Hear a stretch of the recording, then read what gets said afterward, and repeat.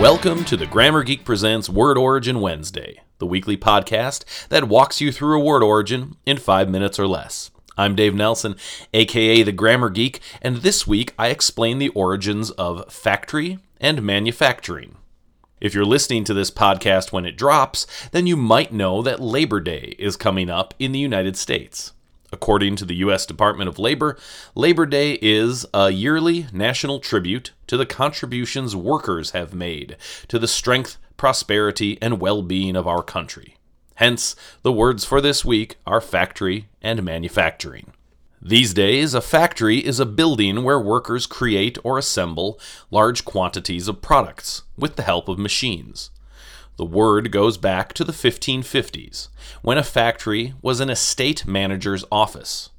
It came from French, which took it from the Latin word factorium, meaning an office for agents or factors. Factor being another word for a business agent. It's related to the Latin word fact, which meant do. A factor, therefore, was a doer. 30 years later, in the 1580s, factory was showing up in print to mean an establishment for traders to conduct business in a foreign country. 30 years after that, in the 1610s, factory meant a building for making goods. This sense came from a second meaning of the Latin factorium, which was oil press.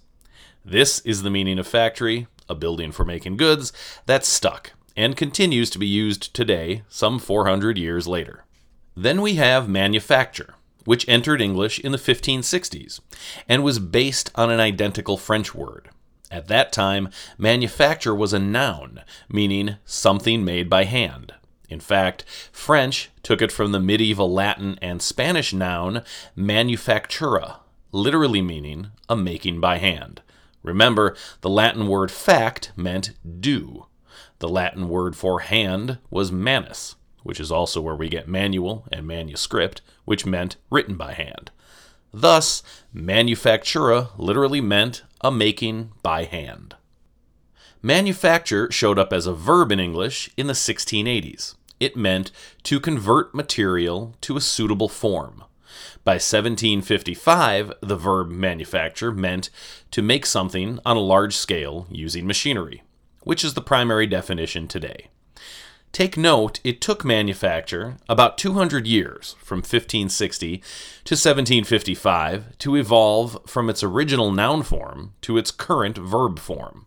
In 2019, the verb is the primary usage.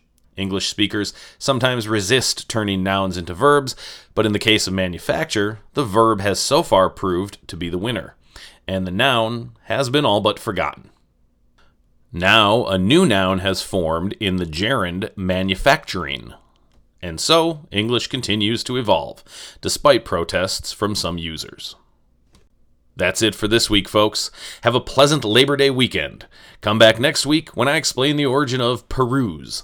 In the meantime, do me a favor. If you enjoy the Word Origin Wednesday podcast, make sure you subscribe to it on iTunes, and please leave me a positive review. Also, don't forget to follow me on Twitter at @the_GrammarGeek, where I tweet and retweet about all aspects of English. Until next time, so long, suckers.